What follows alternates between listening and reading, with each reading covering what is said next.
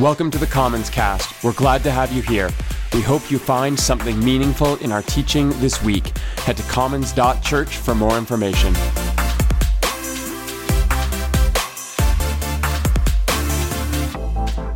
A couple of weeks ago, I got to catch up with an old friend on the telephone. Now, I don't like talking on the telephone. I'm sure I'm not alone in the room. I rarely answer, and I certainly don't check my messages. If you leave one, I just let my cell phone plan make that message magically disappear. Now, before I came to Calgary several years ago, I had a whole life with completely different people in it, and it was so good, and I'm here now, and that's also so good, but it's really good, like good for my soul, when I get to reach back and reconnect with people I've loved and still love who are interested in knowing this version of me, this Bobbi, with bigger ideas about God and wonderful partnered love in my life, which is what actually brought me here to Calgary, and my effort in other roles like being an auntie. Both my life and my dear friend Dave's life are really quite different now. But I'm so proud of the two of us. We're still on this journey of becoming who we are. So the day after our phone conversation, I texted Dave a thank you, and he texted back, and this is that short exchange. I wrote, "Thanks so much for the open and honest chat last night. It was so good to hear the voice of my old friend who is still him, but somehow even better and more self-realized." And Dave replied, "You too, Bobbi. One of the greatest opportunities in life is the chance to see what's still ahead over each hill we attempt, good or bad. We can keep growing. It's beautiful." And I share this with you today because what Dave said has something to do with the series that we have been in for 6 weeks. This At Common series is where we've taken the statements from the first page of your journal and expanded on them. And each of those statements were written with you in mind and your growth. That you would be fascinated with the scriptures in new ways, but worship Jesus. That you would see in Jesus the heart of the divine. That you would let go, I tell you, of an angry, violent, abusive God. That you would affirm surprising acceptance and scandalous grace in your own road of healing. And that you would participate in the ongoing work of the Spirit with every fiber of your beautiful being. So many of you have left behind aspects of Christianity that weren't working for you anymore, and that is brave to leave old ways behind. And it's also freeing when you realize that you want more, and there could be more exhilarating hills to climb when it comes to faith. Like maybe your faith is inexhaustible. New vistas, new hiking buddies, new encounters with awe. We can keep growing. As my friend Dave said, through the good and the bad, it is beautiful. So today we wrap with the final statement in the At Common series. It's about renewal and Spirit who empowers us. But before we dive in, let us pray. Loving God, we take a moment to check in with ourselves. How do we arrive here today? Are we tense? Are we stressed? Are we worried? Are we calm? Are we joyful? Are we just okay? Thank you for the ways you welcome us as we really are. And as we relax our shoulders and deepen our breath, we are mindful of the peace that surrounds us. And we are, again, so mindful of the places where peace is disrupted.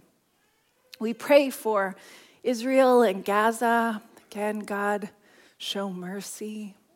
And we pray for Ukraine. God, show mercy. We pray for our planet in all the ways it requires our love and reverence. God, show mercy. Teach us to number our days that we may apply our hearts to wisdom. Amen.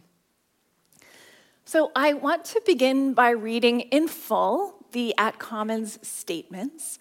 And there's value for us in rehearsing these statements. When we do so, we internalize intention.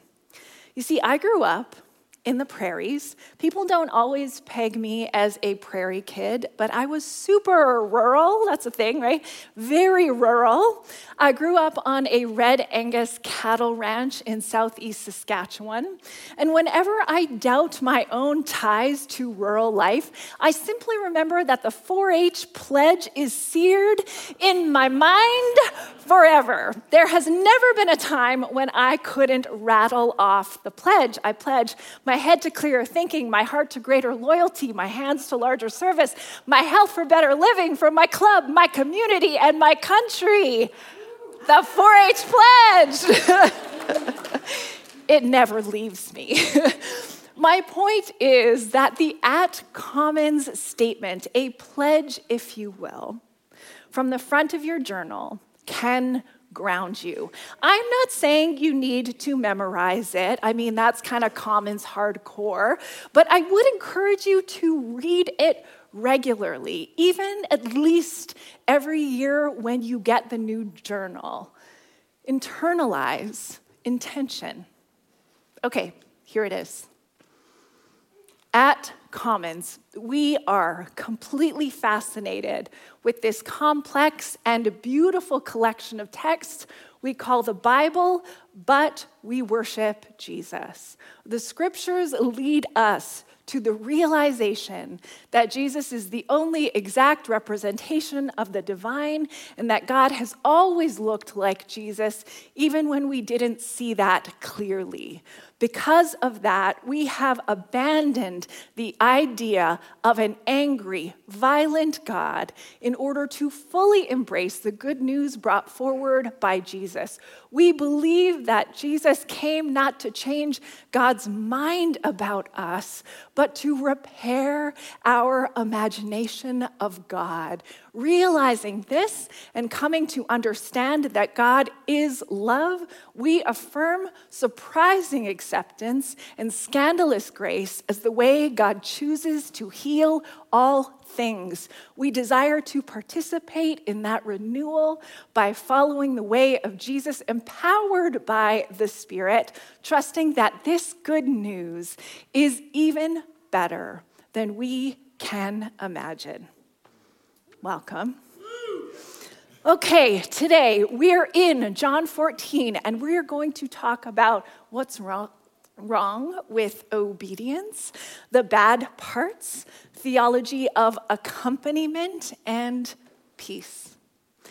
We begin with John 14, verse 15. If you love me, keep my commands. That's it. That is the verse.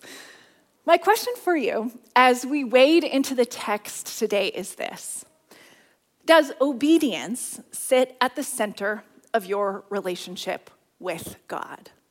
Like when you get up in the morning, is your first thought, how shall I obey the Lord today? If it is, great. But I think for many of us, it is not.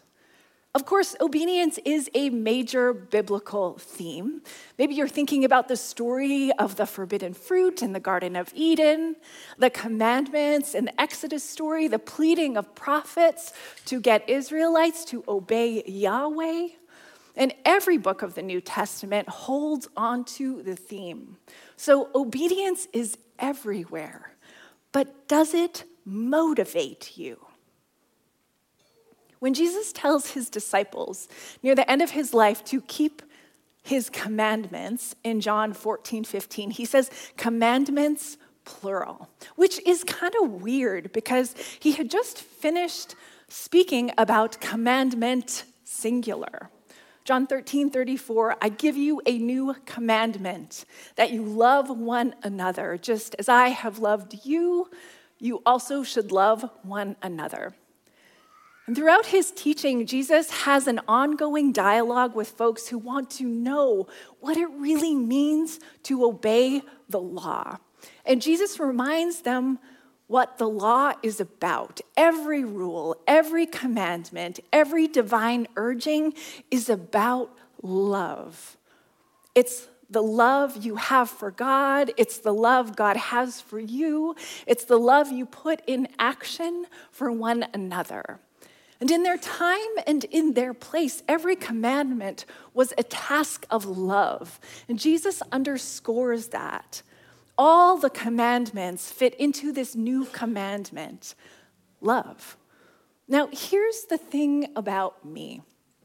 I don't like being told what to do. My friend asked my mom years ago to spill the tea about me, and she just said, oh, Bobbi, little Miss Independent.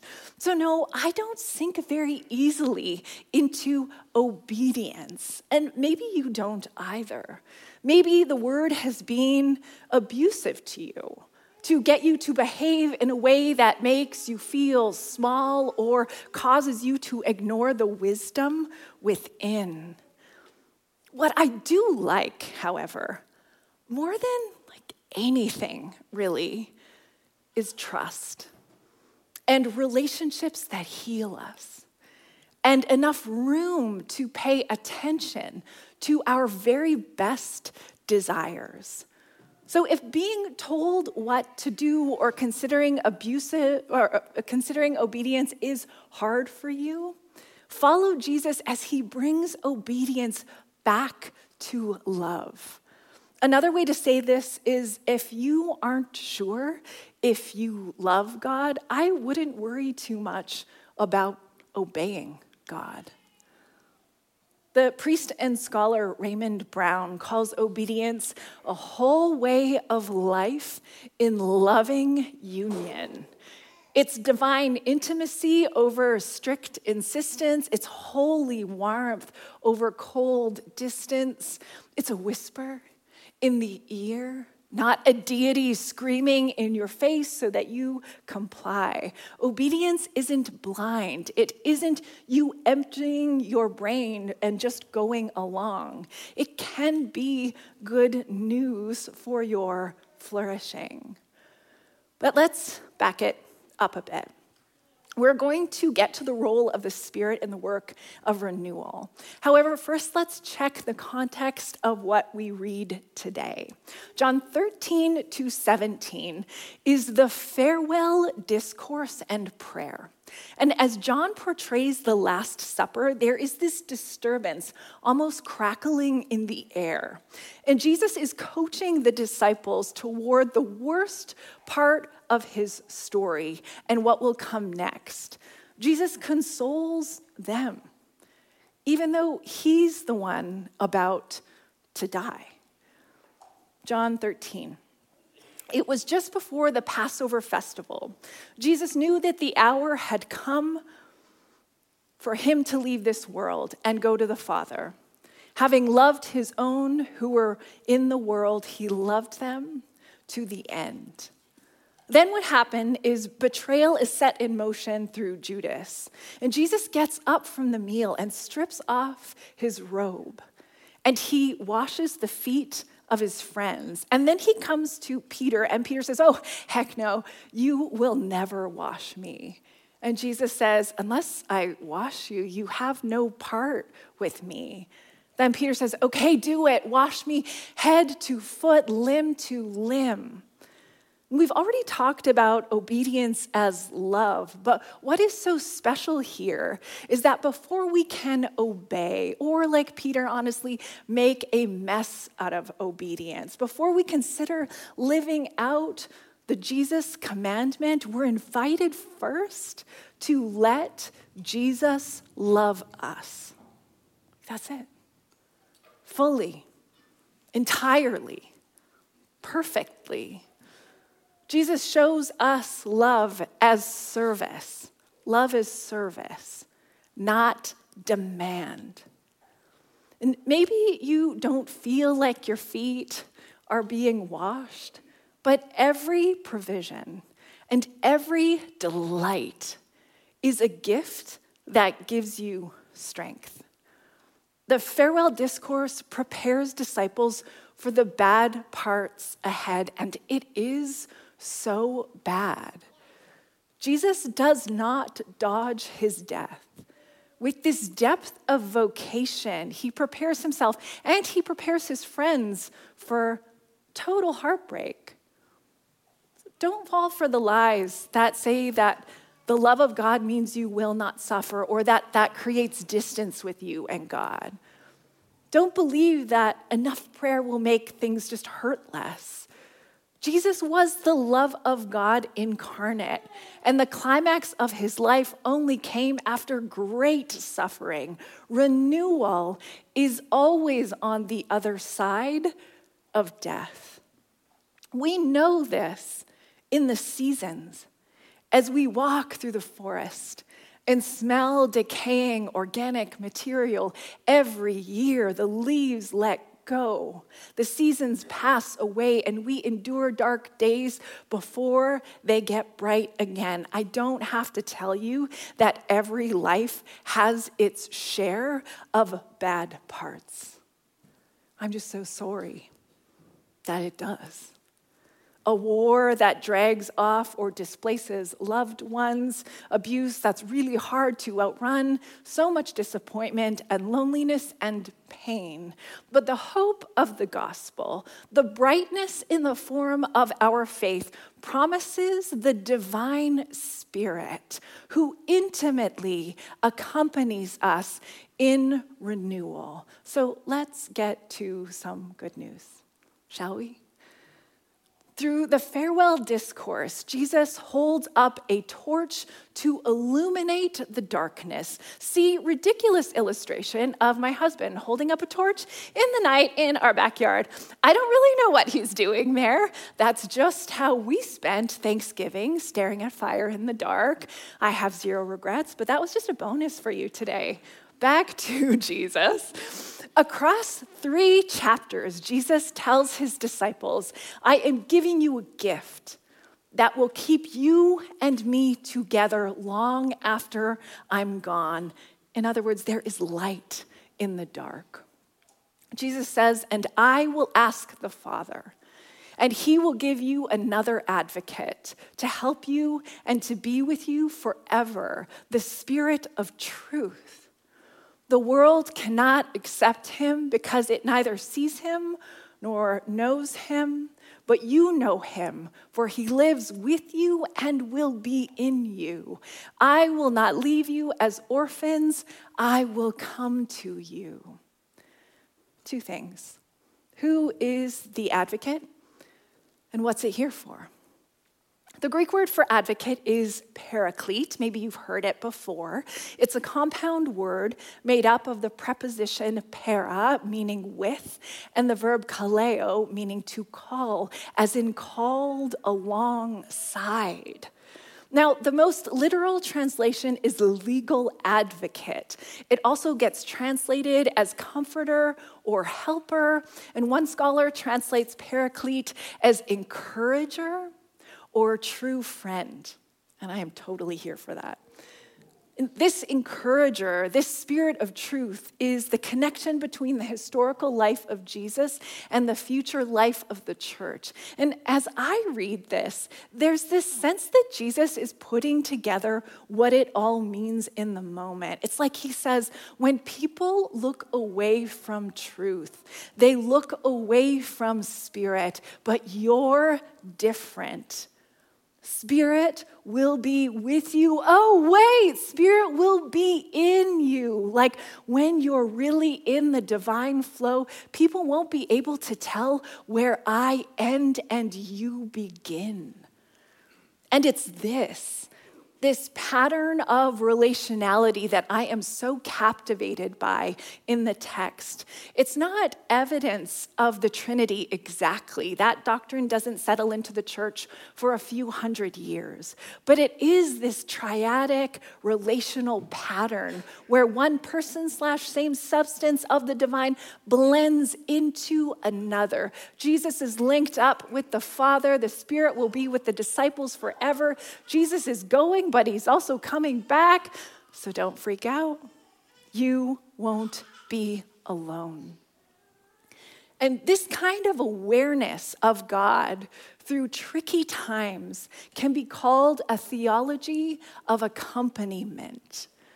And we see this in the text. We see Spirit accompany Mary when she's told about the baby inside of her. And we see Spirit accompany Jesus in ministry through the desert of his temptation, to the river of his baptism. We see Spirit accompany apostles and disciples as they kept innovating the Jesus way decades after encountering the resurrected Messiah. Here's the truth of us. We love the question, why? Why do bad things happen? Why doesn't God intervene? Why have you forsaken me? And that last question is holy, uttered by Jesus himself. And a theology of accompaniment says, we don't really know the answer to why. It will often be met with silence. But we can insist on a God who suffers with. And in the words of the author Shusaku Endo, a God who allows for our weakness. The theologian Elizabeth Johnson speaks of accompaniment like this, and I read her words like a prayer. The living God, gracious and merciful, always was, is, and will be accompanying the world with saving grace, including humans in their sinfulness, and humans and all creatures in their unique beauty, evolutionary struggle, and inevitable dying. But before you think, oh, that's a bit heavy, I want you to hear it as good news. To be empowered by the Spirit is to know that transformation is eternal. So, try to get on board. To be empowered by the Spirit is to trust that evil does not have the last word. It can't. And to be empowered by the Spirit is to hope that after every death is a new beginning. I don't really know how. But love is never lost. And you don't need enemies anymore. And somehow everything belongs. With this Spirit power, what are we to do? And I think a real option is to work for peace. The second of 5 paraclete passages transitions us to peace, and that's where we'll end today. A little later in John 14, Jesus says, "But the advocate, the Holy Spirit, whom the Father will send in my name, will teach you all things and remind you of everything I have said to you. Peace I leave with you, my peace I give you. I do not give as the world gives. Do not let your hearts be troubled, and do not be afraid. The work of the Spirit is in sync with the work of Jesus. In John's prologue, peace is like the light of God's face, shining in the world. And that's a stark contrast between Rome's imposed peace by military force. But gospel peace is more than the absence of conflict. Gospel peace is actively given and pursued.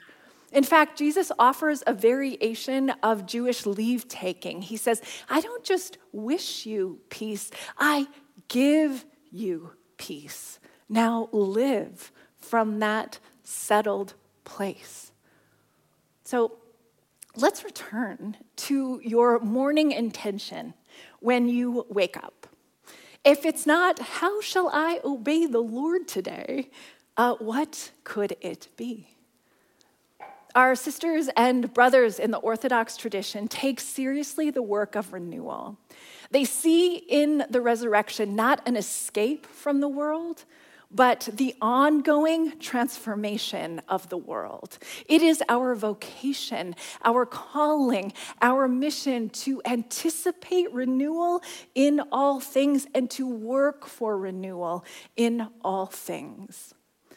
Saint Basil the Great, an early church father from the 4th century, wrote a treatise on the Holy Spirit. And he wrote about how the Spirit comes to us when we withdraw ourselves from evil. In our context, I imagine withdrawing from evil means turning from division, halting hopeless narratives, and disrupting death-dealing forces like greed and indifference. And St. Basil called this withdrawal from evil the act of returning to our natural beauty. He said that when we withdraw from evil, the Spirit illuminates our souls like a sunbeam falling on a transparent substance. The soul illuminates light from itself, and that grace is sent forth to others. To paraphrase St. Basil, he said, look out, because a Spirit-bearing soul, you'll hardly be able to comprehend what could come next. So when you wake up in the morning, trust this. You participate in renewal.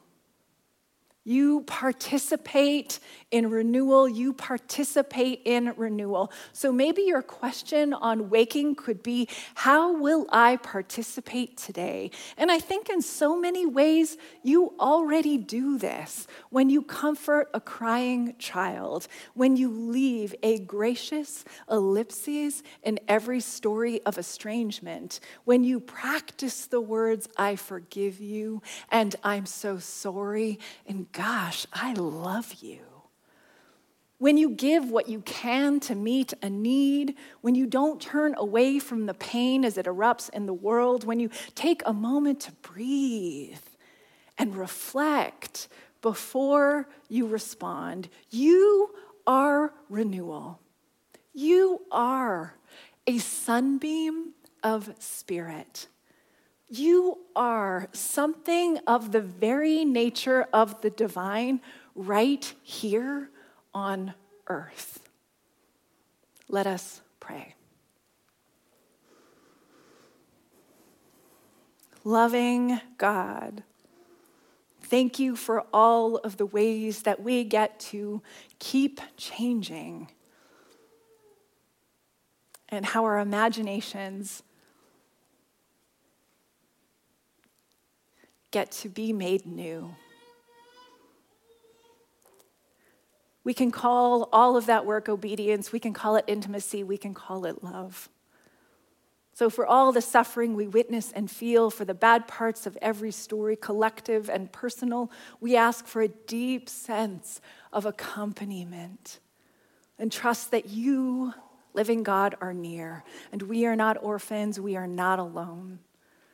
You have given us peace, and we will try. Jesus, help us to try to live your peace. So, Spirit of the living God, present with us now, enter the places of our suffering, our attempts to get our needs met, our longing, and heal us of all that harms us. Amen. Hey, Jeremy here, and thanks for listening to our podcast. If you're intrigued by the work that we're doing here at Commons, you can head to our website, commons.church, for more information. You can find us on all of the socials at Commons Church. You can subscribe to our YouTube channel, where we are posting content regularly for the community. You can also join our Discord server. Head to commons.church/Discord for the invite, and there you will find the community having all kinds of conversations about how we can encourage each other to follow the way of Jesus. We would love to hear from you. Anyway, thanks for tuning in. Have a great week. We'll talk to you soon.